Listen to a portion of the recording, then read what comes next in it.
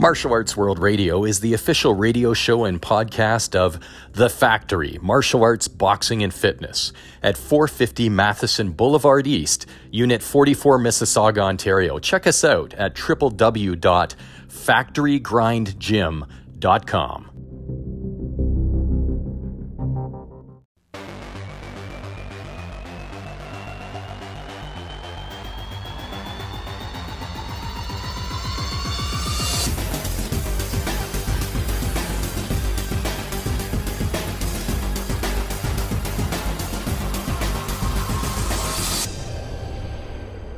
Welcome to Martial Arts World Radio. I'm your host, Joseph Clark. Thanks for tuning in. Our show features candid interviews with martial arts stars about how they endeavor towards their goals, overcome unfortunate human events and life challenges, and how they better themselves and pursue personal excellence through martial arts. Now, I'm going to bounce a few names off of you who you might have heard of. Muhammad Ali, Joe Frazier, George Chuvalo, Roberto Duran, Lennox Lewis, and Sugar Ray Leonard. One of our guests this evening is Canadian network broadcaster Mark Hebscher, who has interviewed all of the aforementioned fighters. The next guest interview is with UFC lightweight mixed martial artist Jason Saggo from my 2015 live broadcast interview. And our final interview will be with kickboxing pioneer, champion, and legend, special guest, Benny the Jet Urquidez. For those of you listening to us while on your phones, tablets, or laptops, be sure to check out www.worldblackbelt.com, the world's foremost martial arts online community, which was established by Bob Wall and Chuck Norris. Be sure to check out our show website at www.mawradio.com. You can also catch us on Facebook, LinkedIn, and Twitter at Martial Arts World Radio. I have two books to bring to your attention this week. Google the book The Tao, that's T-A-O, Tao of MMA, or go to Amazon and do a search for The Tao of MMA. Another book that I highly recommend you check out is entitled The Way of the Fight by George St. Pierre. A very entertaining and inspirational book about how GSP overcame bullying as a child and turn that experience into an opportunity to pursue personal excellence. This week's inspirational quote is from Miyamoto Musashi and goes as follows: "You can only fight the way you practice." Miyamoto Musashi, A Book of Five Rings, circa 1645. I had the privilege of interviewing UFC lightweight fighter Jason Saggo in 2015. Here is that interview. Jason is a professional mixed martial artist who has a contract with the UFC, the world's largest fight promotion company. Jason has been featured in the media as a fighter with a will of steel, who pursues personal excellence at the same time that he practices humility. Jason travels the globe seeking out top places to train and master his skills. He believes that martial arts attracts people who possess a strong will, a desire to improve, and a humbleness that comes only after years of training and defeat. We will be speaking to Jason tonight about how he has persevered through life's hurdles and become a better person through his journey towards personal excellence and his professional athletic goals. Jason, thank you for joining us and welcome to the show this evening. Thanks for having me, Joseph. I really appreciate it. Well, we appreciate it as well. It's a pleasure. And specifically, where are we speaking to you tonight? I'm currently right now in Charlottetown, Prince Edward Island. A beautiful part of the country. And Jason, what are your current priorities and activities right now? I just got finished up my first training session of the day, and now I'm just going to go grab some healthy food at the grocery store and then have about 3 to 4 hours rest and recuperate, and then I'm going to head back into training for tonight. I'm getting to do my rounds in preparation for my fight on October 4th in Halifax. So your full-time job is training to fight? Yeah, exactly. My full-time job, now that I've been in the UFC, it's been really 100% focused on martial arts and training and just getting ready for this fight, really. I mean, October 4th is the date, so we're coming up to the 3 weeks away, so I've just been 100% focused on that and making sure I'm in the best shape of my entire life. And what is the date exactly again of that fight? It's October 4th. I'd be Saturday, October 4th, and it's in Halifax at the Metro Center. In Halifax, okay. And what martial arts styles are you trained in? I formerly trained in Muay Thai. I did a lot of my Muay Thai training in Thailand, as well as Brazilian Jiu-Jitsu. I trained under my head coach's name is Paul Abel. Brazilian Jiu-Jitsu and mixed martial arts under him. And wrestling, I trained a little bit while I was in university, as well as over here on the island, Matt McGrath helped me a lot with my wrestling, as well as Chris Prickett, who's a national wrestler for Canada. Excellent. So multiple styles, and sounds like you have some good trainers. Yeah, really good trainers. I wouldn't be anywhere close to where I am without my trainers. So, I mean, I really do owe it all to them. And you are, I believe, fighting in the lightweight weight class, correct? That's correct, yeah. Lightweight division is 155 pounds or 70 kilos. And when you're not at your fighting weight, what would your day-to-day weight be? I guess like my current walk-around weight right now is around 172, 173. About a week out from weigh-ins is about 168, 169. Okay. And when you cut weight, then it sounds like you cut a significant amount of weight for weigh-ins. So when you actually step into the octagon, what weight do you estimate you'll probably like the actual weight you'll be fighting at? I usually jump back up to 170, so I gain about 15 pounds in 24 hours. And how do you gain that 15 pounds? Is that just strictly water, Gatorade? How are you doing that? It's really important the way you rehydrate your body. So I usually like to have a lot of coconut water. It's got a lot of natural electrolytes in there. And just be careful with your meals, so you don't want to have a ton of food right after you finish weighing in because you get really sick to your stomach. So after losing, 15 pounds in 24 hours, you want to make sure that you slowly, put food back in your system. So very just small, tiny meals, fruits and vegetables, nothing heavy or else you become nauseous. And what is your fight record at this point? 10 wins and 1 loss. So 10 wins and 1 loss. And where were you fighting prior to the UFC professionally? Local shows. I've fought I fought in Ireland for one of my pro debut was actually in Ireland. And then I fought in Canada, Montreal. I've been to Edmonton. I did the first ever official card in Ontario. At Casino-Rama. So just all over from coast to coast. How many fights would you have done as a amateur before you did your first professional fight? I did 3 fights as an amateur. I did 1 in Detroit, and my other 2 were in Thailand. That must have been very exciting. Yeah, because you don't know what you're getting into in Thailand. Let's just say there's not as many regulations as there is in Canada. Oh, is that right? Yeah, there's less rules. You don't really know what you're getting into till you're actually in the ring or the cage. So I mean, it's Thailand's a very unique place, and it's just kind of a little less safe than Canada. When you were fighting in Thailand, were you fighting Muay Thai or were you fighting MMA? I actually fought both. I fought pro Muay Thai while I was in Thailand. I did two pro Muay Thai fights while in Thailand, and I did 2 amateur MMA fights while in Thailand, and I did a jiu-jitsu competition as well in Singapore. So, Jason, what was more difficult for you, fighting Muay Thai or fighting MMA in Thailand against a Thai opponent?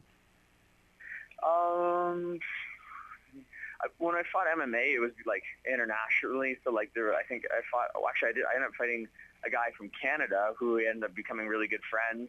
He's actually originally from Brampton, Ontario, not too far away from my home, but we ended up fighting in Thailand, became good friends. His name's Mike Hutchison.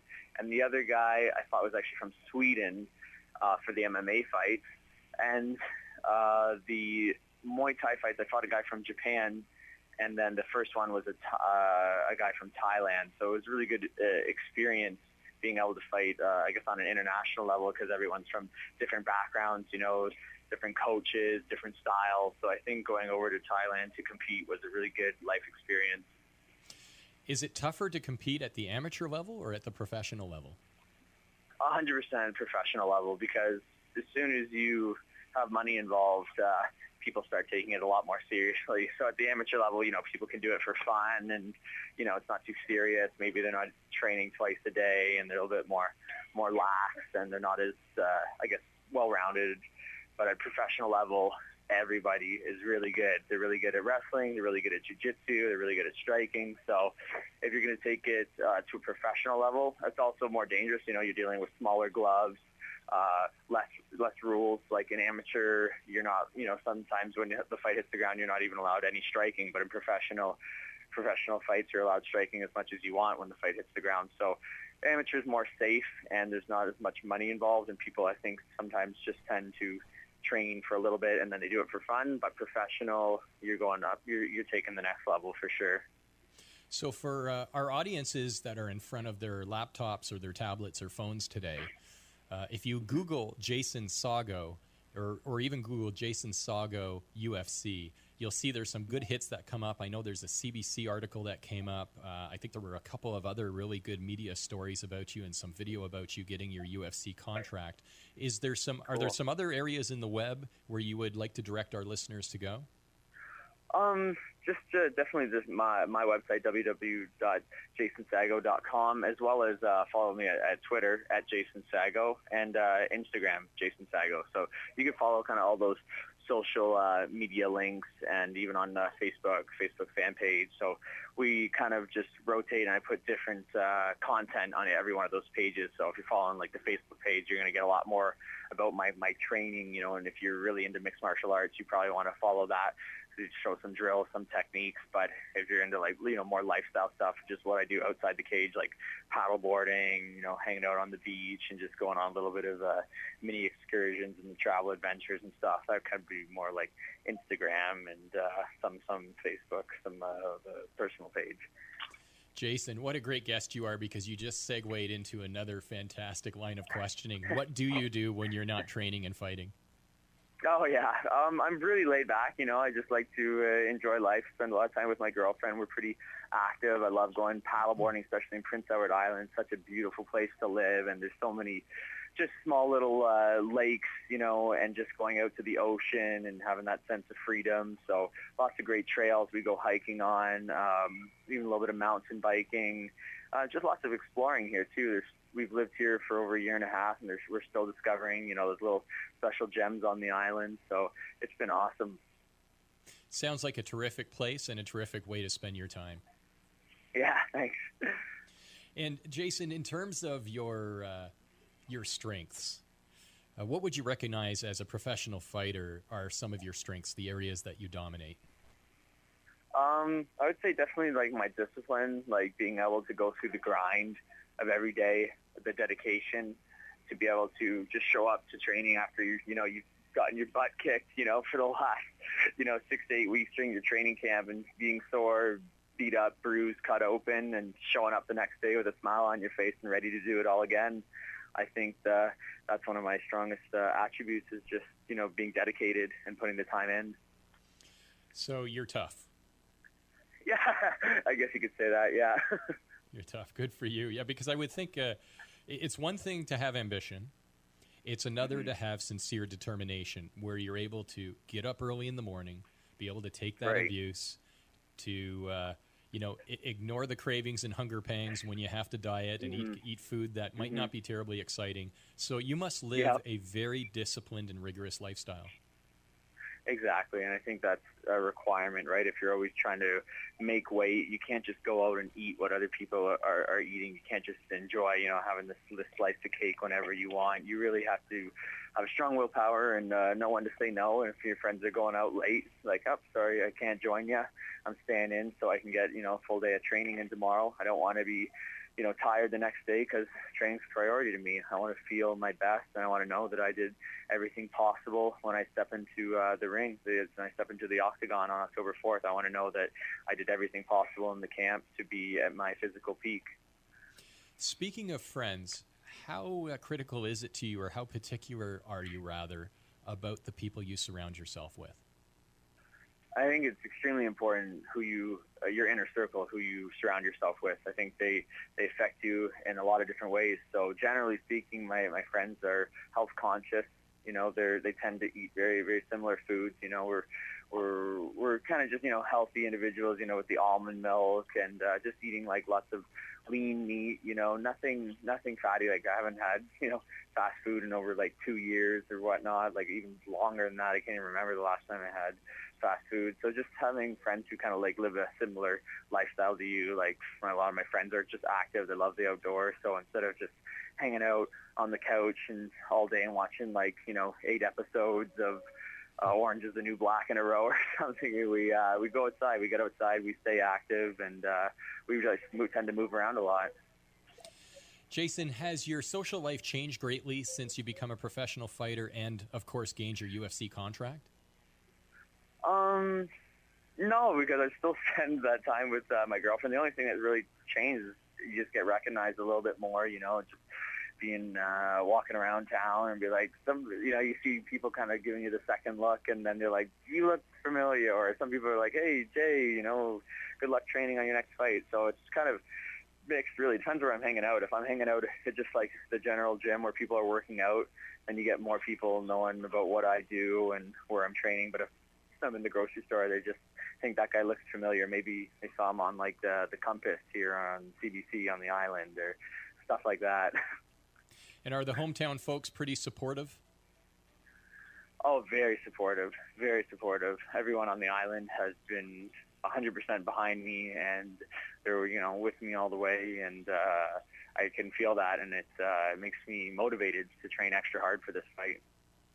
Now, Jason, a moment ago I asked you about what you felt your greatest strength was.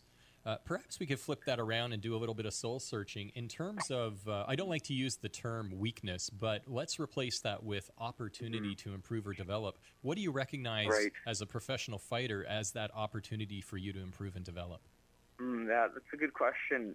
Areas that I'm trying to grow on, it's like every day I'm trying to get better at jiu-jitsu, Muay Thai, wrestling. It's constant and never-ending improvement. Like I'm always trying to be a better version of myself than I was the day before, and that involves me going in and training and putting the time in at the academy, working with my coaches, researching when I get home, looking at videos on the internet, seeing what the guys at the highest level, guys who are champions in the UFC, seeing what they're doing with their life, with their training routine, and trying to duplicate that. So I'm just basically trying to see people that have already had success and are currently successful and trying to duplicate their efforts. And would you say that the majority of your training is actual conditioning, or is there a certain amount of it that's strategic? Oh, for sure. My style is more like technician, so you never see me just like kind of throw recklessly.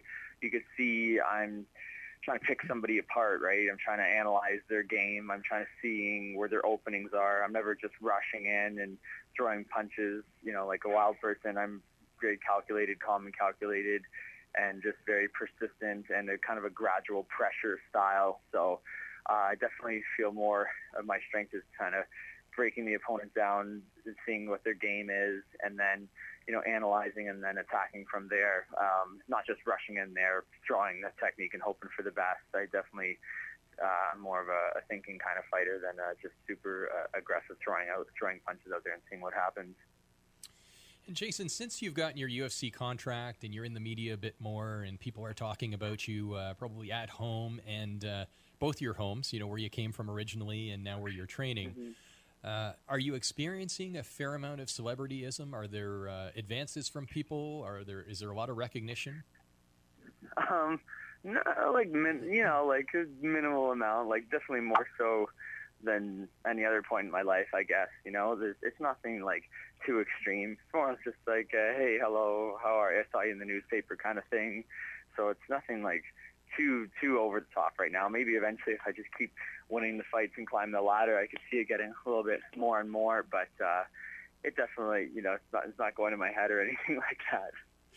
Good for you. And for the benefit of myself and our listeners, you must have a lot of temptations in your line of work. I mean, one of them obviously is the diet. I would think would be something that can be very tempting at times to break off of. There might be other temptations as well. How do you deal with cravings and temptations?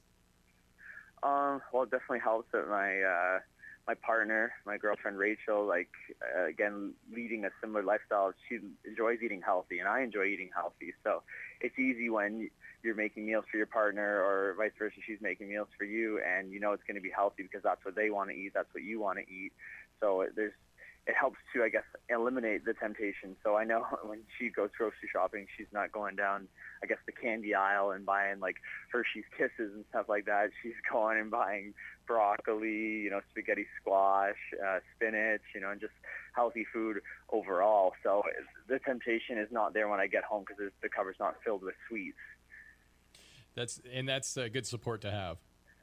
Oh, yeah, 100%. You need to have somebody that supports what you do and they support your lifestyle. So it helps when, I think with temptation, if it's not in front of you, well, at least with me, if it's not directly in front of you, then I'm not even going to be thinking about it. I'll be focused on the fight. But if you come home and there's I love carrot cake. If I see a big carrot cake, I'll be like, I really want to eat that carrot cake. So she knows to just make sure that there's healthy food in the house, and she's making healthy food, and vice versa. I also make healthy meals as well.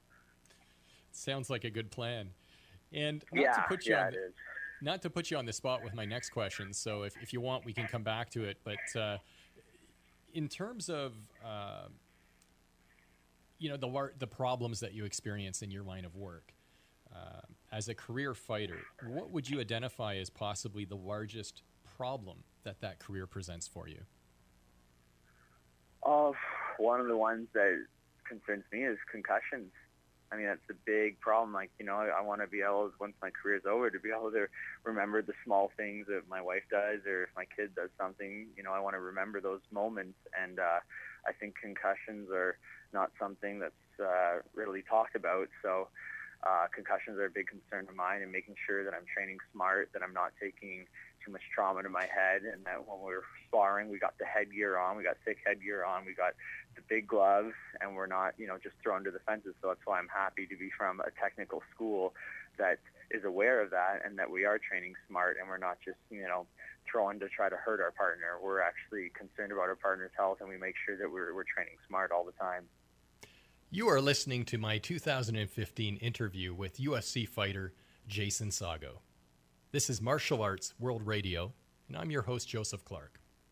Last year, I had a discussion with martial arts cinema star Bolo Yeung. Bolo is most easily recognized as Jean-Claude Van Damme's opponent in the movie Bloodsport, and as the big and muscular bodybuilder in Enter the Dragon with Bruce Lee. He was a professional champion bodybuilder and starred in numerous martial art films around the world. Bolo began various kung fu styles at age of 10. Today he's recognized as one of martial arts' international stars. He also was a close friend to Bruce Lee. His feedback to me was as follows. After 1973, there was a change in martial arts. It seems to change every 15 years. There is a straight line and a bisecting cross line to martial arts. The straight line being efficient, practical application. The cross line being performance martial arts, choreography. The movies have had a huge change since the 70s. When an object raises to the top, it will eventually go to the bottom and rise back up again. It is the same concept with martial art movies. What comes around goes around. Bolo said, in the old days, they did 18 takes in a film, no editing, one shot, nonstop. Now with digital technology, the fight scene is synchronized, more in editing, less choreography. Action directors are not usually martial artists. They are chasing schedules and piecing scenes together. Very interesting perspectives from an accomplished kung fu practitioner and international star, Bolo Yeung. Hi, I'm Bob Wall, a world full contact karate champion, and I'm the co-star of Enter the Dragon. You're listening to Martial Arts World Radio with Joseph Clark. Hey, this is Lindsay Garbett, former WIBA World Boxing Champ turned MMA fighter. You're listening to Martial Arts Radio with the one and only Joseph Clark. Mark Hebscher is a Canadian broadcaster with a diverse career experience, which includes network television, sports specialty channels, radio, print, and online streaming. Throughout his career, he has interviewed legendary professional athletes, including world-class champion boxers. Mark, welcome to our show. Joseph, nice speaking with you, as always. As always, likewise. You have got an incredibly impressive list here of champion fighters that you interviewed through your career. Let's begin with Muhammad Ali. Please share that experience with us. Yeah, actually, I'll tell you what, I had never met, the first time I met Muhammad Ali, I was disappointed. I was disappointed because I was there on a press kind of junket thing, and, we all had a chance to ask him questions. It was before his fight with Larry Holmes. He really wasn't in the mood. But I had spoken to him on a few occasions prior to that because, like I had mentioned, I was the producer of Bob McCowan's radio show. And Bob would have Muhammad Ali on the show occasionally. And I had his number. And I would call him at his home in Michigan. This is, of course, when he wasn't training for a fight. Sure. And, we'd make arrangements, and he'd come on the show, and he would talk to Bob. This is 1977. So, hey, Muhammad, hey, Mark, hey, like that. And it's funny because I sort of just thought of it, like I had forgotten some of the people I had spoken to on the phone and never really met. And so I didn't meet Ali till a few years later, and it wasn't one of those, hey, remember me from the radio in Toronto back in the 77? When you met him in person, cool. how far in his career was he at that point? Well, 77, he was he had just lost to Spinks. And then, no, that was 78. So it was before he fought Spinks. So he was the champ. He was the champ in 77, I guess it was. Yeah, who did he beat? Ken Norton? I'm trying to think here now. Foreman he beat in 75. Anyway, that's good. You've got me now. But in that 77, 78 time period, he was the champ, lost it, and then won it back from Spinks. That's when we knew him. Like I say, when he was in heavy training, he would never speak to us. But, he'd come on and shoot the breeze for 10 or 15 minutes. Cool guy. And remember, there weren't a lot of radio phone-in shows back in those days, sports ones, so it's not like people are dying to get to Muhammad Ali and talk to him on the phone. He was more than willing to talk to anybody. And just because he didn't have a fight and there were no newspaper men around to get quotes from him didn't mean he didn't like talking. So tell us about your interview with Joe Frazier. Well, Frazier and I we got hooked up together for the Sugar Ray Leonard-Roberto Duran fight in Montreal. This was in June of 1980. At the Montreal's Olympic Stadium, and it rained that night, and they had a big cover over top of the ring, but half the people got soaked. And anyway, so Frazier was in town, and he and I were doing the fight on radio. We were doing the radio version of the fight, so we're ringside. So it was great, Hey, Mark Hebscher was smoking Joe Frazier ringside at Montreal's Olympic Stadium. And we had also done the preliminary fights, and one of which, the preliminary fights, was a guy named Gaetan Hart, who fought a young kid named Cleveland Denny.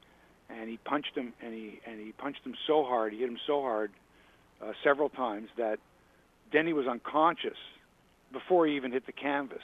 And everyone at ringside, Joe was the worst, or the loudest, yelling, stop the fight, because this guy Hart was just pummeling him. And he later died, Cleveland Denny later died, I think the next day. He never regained consciousness, 22 years old, and there was a big investigation as to whether the ref should have stopped the fight, and the athletic commission, the boxing commission was called, and it was a whole big deal. But that was prior. That was 2 or 3 fights in the undercard prior to Leonard Duran, so a lot of it was sort of forgotten in the thrill of the Leonard Duran fight, which Duran won, which was spectacular. So Frazier, I'm doing the blow-by-blow, and Frazier's doing the color. It was great. He was fabulous. What an opportunity. Oh, yeah, and he was so nice. He was such a nice guy. And I had told him, I'd actually seen him and his band play, Joe Frazier and the Knockouts. And we went and saw Joe Frazier's band. It was like a quartet, and they played, he was like a singer. He was great. So he liked that. He was really nice. I really, really enjoyed my that evening with him, and I never saw him after that. Sounds like a class act. Now, which Duran did you interview? So Roberto Duran was, at the time, he was already the lightweight champion, and I believe, and he was going for the welterweight title. And Leonard, so it was Duran, Hearns, Leonard, Wilfredo Benitez at the time. It was a fabulous welterweight, was the best. Tommy Hearns was the best class. Hagler came later, and he was a middleweight. But anyway, so Duran fought Leonard in Montreal. Duran spoke no English at all, or he didn't want to speak English. And he had a gun in a holster. So when you went to interview him in his hotel room, he's a guy sitting in an undershirt with a gun, it's in the holster, but still, you think at any time if he doesn't like the question you ask him or whatever, he's going to pull the gun on you. It's strapped to him. The gun's strapped to him. Yeah, it's strapped. That's a little intimidating. It's in a holster. And he's just, he's like bored, I guess. It's, the fight's not for another day or so, and they've already had the weigh-in, and, it's media, and he's got an interpreter there, and he was kind of bored by the whole thing. He was all business, let's put it that way, and it showed during the fight, too. He was relentless in that fight. All business. He never stopped coming at Leonard. It was fabulous. Sugar Ray Leonard. So, you interviewed and Sugar Leonard Ray was Leonard was everything you thought he was and more. He was great. He was gracious. He was funny. He remembered your name. He really engaged. He looked you in the eye. He was. How could you not like him? He was a very likable guy. Charismatic and larger than life. Yeah. He was everything the Olympics in '76. The world got to know Sugar Ray Leonard. I mean, he was beautiful. What a handsome fella. Doing commercials and all that. So he was, and in 1980, he was just a star, superstar. Mark, you shared with me that you had interviewed Lennox Lewis. Is that correct? Absolutely. Okay, tell us, where was that? Well, before I ever interviewed him, I knew him. I knew him socially. We had a mutual friend, and we had played pool many times together, billiards many times together. So I knew who he was. I knew him when he was a champion, before he was a champion in the 90s. And he was sort of, I won't say he was a guy from the neighborhood per se, but he was a guy that I knew, a circle of friends, and we knew of each other, and that's sort of a mutual respect thing. So the actual first time I interviewed him was a short clip, but recently, I guess this past March, we had him and George Chavallo on our podcast, and he was great, just a great storyteller. He's got all his marbles, right? He's very quick, he's clever. I don't know how many times he got hit in the head. I mean, he's a big guy. He got knocked out a few times, but he seems to not have any ill effects, let's put it that way. And very engaging guy. Answers your questions directly. Just a good guy. What a great conversation. Mark, George Chavallo, is he everything that people think he is? Because he just comes across to me as a real class act and a real gentleman, and yet there's a vulnerability to the guy. Tell me about George Chavallo. George Chavallo is, I would say, without a doubt, and this is no lie, the guy who got the worst breaks in life yet is doing more for people now to help them so that they don't go through what he and his family went through. He lost 3 sons to drug overdoses. His wife committed suicide. Tragic. Terrible tragedy. And yet what happened was his remaining son and daughter, he cherished his life with them, and he could have easily gone down a deep hole. And he chose to, speak to young people about the evils of drugs and alcohol and use his own life experiences. Really a motivator, a mentor, just, an all-around good guy, and could have easily been taken advantage of by many, many people along the way, and may have well been. And just, to me, takes the high road. He could be bitter. Instead, he's thankful. Just a really wonderful guy. And I saw him fight. I was a kid, but my grandfather and father says George Chavallo was never knocked off his feet. Okay? Do you know what that means? Never knocked off his feet. Fought Ali twice, never knocked off his feet. Fought Frazier, never knocked off his feet. How about that? So, that's kind of the, before the Tragically Hip ever came along, George Chavallo was, a Canadian. He was Canadian. He fought all over the country. He was a Canadian heavyweight champion for many, many years, and he had a reputation as being like a down to the roots, Canadian-born, proud, tough, never say die, never knocked off his feet, lost 3 children and his wife, killed themselves. Look at him go. How about that? Did Chavallo ever talk to you about his fight with Ali? Oh, yeah, many times. He fought him twice. And what were some of his remarks about his fights? He could go through the entire fight, and I've seen him do it. I've been at banquets with George where, he'll say, well, in the first round, and he remembers all of it, right? No kidding. All of it. He could replay the entire fight for you. and he's done it. Virtually the whole fight. First round, this is what happened. Second round, then he hits me here, got me with a combo, blah blah blah. But what he said about Ali was, he said he was so lightning quick that when he hit you, it was like getting hit with the end of a bull whip. It snapped. Yeah. Right? You would hear it snap. So he felt his eye, like above his eye. He explained that he felt the snapping of it. Okay, it wasn't it was like a sting, but it was like a whip, cracking sound. Yeah. And he said, I remember that. He says, and I'm feeling my eye is starting to swell up, right? And so anyway, yeah, definitely. I mean, the guy, he fought him twice. Fought him in '66 at Maple Leaf Gardens, and they just had the 50th anniversary of that fight. They had a big celebration in Toronto. Ali was not there for that, of course. He was quite ill at that time. And he fought again in '72 in Vancouver. But I think by then, in '72, George was well past his prime. I mean, he was still the Canadian champion, and Ali had just come back, and he had lost to Frazier. And then I think this was in between those two fights. I think that was part of his comeback to take the title away from Frazier after Frazier had beaten him at Madison Square Garden. Boy, when I was a kid and all these fights, I loved it. And I was a huge fan. I used to watch the Friday night fights with my grandfather. I mean, I really liked Cassius Clay. Like, who is this guy? Wow. Yeah. Well, why does he say those things? Wow. And, I was just learning about the war and his stand on the war, and I thought, man, this guy's really something. Exciting man, yes. He's really something. Exciting man. Mark, we must bring this conversation to a close, but it has been a great one. Thank you for speaking with us about these opportunities which you had to interview these world champion boxers. Joseph, thanks for asking me on. Yeah, it was nice that you pulled you hit a trigger. Now suddenly I'm like a huge boxing fan all over again. I got to go back over my notes, all the people I've spoken to, and thanks for bringing it up. It was fun. Real pleasure, as always, and we hope to have you on again. Thanks so much, Mark.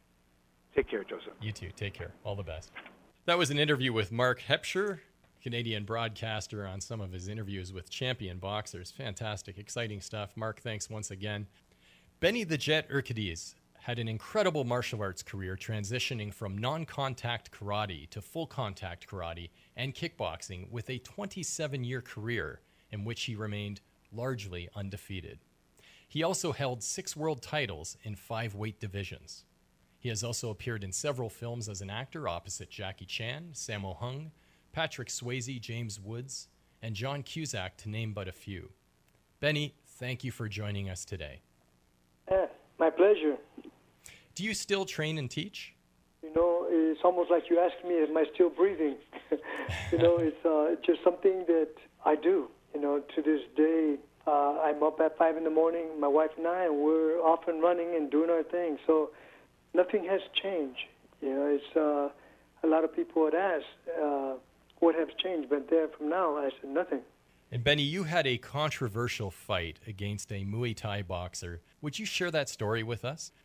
My brother and actually Howard Hansen started the WKA, the World Karate Association, or World Karate League, and so they asked me, so they were calling me a world champion. I said, well, how can I be a world champion? I haven't been outside the United States fighting like this. And so they said, you want to fight outside? I said, sure. And so, 2 months later, they come back and said, okay, you want to fight Muay Thai? Honest to God truth, I thought that was his name. I said, I'll fight Muay Thai. I had no idea what that meant. Nobody heard of Muay Thai at the time. And so they brought 2 champions from Thailand. I think Ernest had fought the first Muay Thai. He fought the first fight. He was the semi-event. I was the main event. Ernest Hart fought, and I think in the 3rd round or the 4th round, he got stopped. Then I came up. Now this is at the Olympic Auditorium, and the dressing room's underneath the stadium, and you can hear the rumbling on top. And so I'm hearing Thailand, USA, and I come out, the air is so thick. And I see him in the ring, and he's doing his prayer. I'd never seen that before. So, I was kind of, I've never heard that kind of music or saw that before, and I was kind of moving around like if I was dancing to his music, and all the Thai people must have thought I was making fun of them. And so... So the air's getting really thick. No, really, I had no idea. I've never seen that before. So Sure. He came, and next year you know it, he simulates shooting an arrow at me, and I put thumbs up, and the bell rang, he came out. And I've had Charlie horses before, but I've never been thigh kicked like that before with my eyes bulged out. I said, whoa, I've never had anybody intentionally trying to break my legs. And the fight went all the way up until the 9th round. And, the first round, I went back to my brother, and I said, what do I do? And he says, kick him back. And I said, oh, yeah. I went back, and I kicked him, and he leg checked me. Oh, that even hurt worse. Man, that hurted so bad. I said, I said, okay, I'm not going to kick him again like that. This was a new experience for you, Benny. Oh, yeah. I've never felt that before. I've never felt anybody leg check me before. And then he started clinching me and elbowing me and so forth, and all the Americans thought he was cheating because they'd never seen that before. Sure. And so I didn't know what to do. My brother didn't know what to tell me what to do. So I'm a good judo man. So I ended up picking him up and throwing him on his head. And every time he clinched me to knee me, I threw him on, I threw him. And all the Thai people think I'm cheating because they've never seen that before. And so next year, know it, all the Americans, all the Thais are getting really heated up and so forth. And the 9th round, a fight started up in the audience. And it went like a wave all the way around the audience. And they stopped the fight saying, no contest, because they were afraid that they were going to fight. I said, it's too late. And so I stopped. I jumped in the ropes because my mother and my sisters were there, and I watched my brothers escorted them out. But it was the first time ever introduced to Muay Thai fighting. So after that, I looked at it, and I said, okay.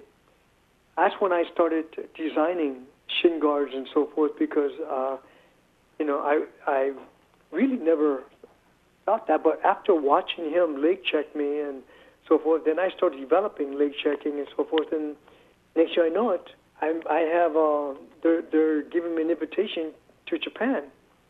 And anybody that challenged me in their country, I went to their country fighting under their rules, under their fans, under their judges, and that's just how it all started. I started building the sport of kickboxing around the world. Now, Benny, if we can change lanes for just a moment. Sure. I understand, because you've done a lot of film work as a result of martial arts. I believe you worked with Patrick Swayze on the film Roadhouse. Is that correct? Absolutely. Matter of fact, I doubled him on some of the things, but I was the stunt coordinator on it, and so it was a lot of fun. To tell you the truth, I really didn't think it was work. It felt we had such a good time and so forth. And teaching Patrick, and him coming from a dancing background, and when I started teaching him technique, he started getting very frustrated because he was getting angry at himself because he says, I'm a dancer. I should know how to do all these different moves. And I was showing him something different of rhythm. And for the first couple of days, I saw him be real frustrated. And I went home, and I started putting some technique, and I started putting music together, and I started doing these techniques with music. And I went back the next day, and I told him, I said, I'm going to try something different. And I said, here, I want you to follow this rhythm. And I turned on some music, and once I did that, I was in his element. I was in his backyard. He lit up, and we had a blast ever since. And every workout was with music. So it was a lot of fun with Patrick, and truly incredible warrior and actor. I really had a good time, and we became good friends. Sounds like you really connected with him. Yes. It's with most actors, usually the first week, they always give me a hard time the first week. And after that, once I earn their trust, then they allow me to push them right to the edge. And they trust themselves that they can handle anything that I push in front of them. So there's a collaboration of trust going back and forth. Now, Benny, you and I are in preliminary discussions about possibly collaborating on a book that speaks to your personal philosophy on internal martial arts. We're talking about an internal book in who I really am, and in my background, in my walk on this earth. Basically, it's to fight. I heard somebody say it's a third space once upon a time. To me, truly a third space, if we're talking about places that we go. And I talk about the square jungle, which is the ring is a metaphor of your home, your work, and the place you train, or people around you. And so in that, all these emotions that's been programmed, sometimes when people get angry for petty stuff, they're still drawing from past sentence, from stuff that they've been wounded way back then. And yes, they did do that, but that's not who they are. That's just what they've done. Just like me. People think they know me by what I've done, but I said, that's not who I am. Internal martial arts. Would you say that internal martial arts is getting to know oneself? And internal means, to me, things that move us and things that stop us. And usually, it's a program that we've been taught from our first teachers, which is usually our parents, whoever raised us. They teach us their emotions for protection. And sometimes it's anger, sometimes it's fear, sometimes it's frustration, sometimes it's anxieties. But they're teaching this for us so they can protect us. But what happens is we start to forget our brilliance. And that's basically what happens is the internal is to be able to forget what you know and remember what you forgot. And what you know is a program, and what you've forgotten is your brilliance of coming in this world and why you exist, why you're here. I think this book will answer a lot of these questions that people are looking for and are really looking for solutions of, okay, if you tell me how to do it, is one way, but if you show me how to do it, is another, because everybody receives information differently. Are you incorporating this philosophy into your training with your students today? This type of training is a way of life. From the time the I am concept of what they say, when they open up their eyes, when they get up, because it really makes a big difference of what they, the I am concept of what they say to themselves. And if they think, how they're going to make it through the day, then exactly, they're struggling through the day. But if they're getting up and being thankful that they had this day to do the things they love doing and be with people they love being with, then there's a chemical in that system that if they practice it, there's an excitement for this whole day, being in the moment. And so I teach my students exactly that. I teach them meditation. I teach them the concentration meditation into a power meditation, into the action meditation. It is because sometimes that's what we need. We need to have focus on what we want, that our soul can manifest it. Now, I must ask you about your other book for a moment, The Jet, right? I'm looking at a website, which is www.bennythejet.com. And briefly, That's right. What is the book, The Jet, about? It's about how I became the Jet. It's about how I was raised. I come from a family. My father, professional boxer. My mother, professional wrestler. 9 black belts in my family. 4 champions in my family. I come from a fighting family. So when kids at 3 years old, had fire trucks, I had boxing gloves. So we entertain each other by, boxing, fighting with each other, and so for actually 5 decades, I've been doing warfare. So my mother, being a Native American, and my father being Spaniard, my mother was very internal, very spiritual. And my mother would always talk to me about the spirituality, the understanding why people do the things they do. And my father was very external. He was very physical. And he would show me to be strong, to not show emotions, to hit harder, to move faster, to have more endurance. And so he was so external, but my mother was so internal that they both gave me a balance. I'm so glad they were able to teach me, and and they actually forced me. I mean, I caught myself sometimes crying because I didn't want to, I didn't want nobody to know that they were actually, giving me manicures and pedicures and telling me this and that, and I really felt very embarrassed, but I grew up extra fast. So by the time I was 14, I was doing boxing in 58. In 60, I started judo. In 63, I started Kempo karate. Back in the 60s, the mark of a warrior, we fought bare knuckles, and there was no such thing as safety chops, safety kicks. That didn't come into the 70s, but the mark of a warrior was tape around their knuckles, tape around the two toes. You knew that warrior came here for business, and throwing each other on concrete and wood, and that's just the way we fought back then. And we were bleeding all over the place, but yet we would bow, and there was the prosciutto respect. There was a code of honor between warriors back in the 60s. Even though we fought bare knuckles and slamming each other and so forth, we'd be bleeding, but yet we would still respect one another. And even if my opponent lost, he would bow, he would smile, and give me thumbs up, and in his eyes he would say, "Until I see you next time."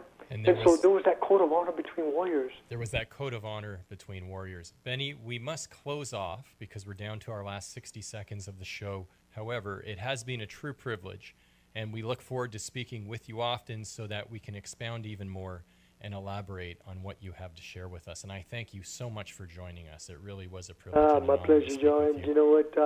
Again, I look forward again to come on and share information, share knowledge and experience with everybody. Well, as do we, and we appreciate your sharing of it. Have a great night. You too. Be sure to tune in next week for more candid discussions and perspectives with stars of the Octagon, full contact karate, kickboxing, and martial arts cinema. You've been listening to Martial Arts World Radio. I'm Joseph Clark.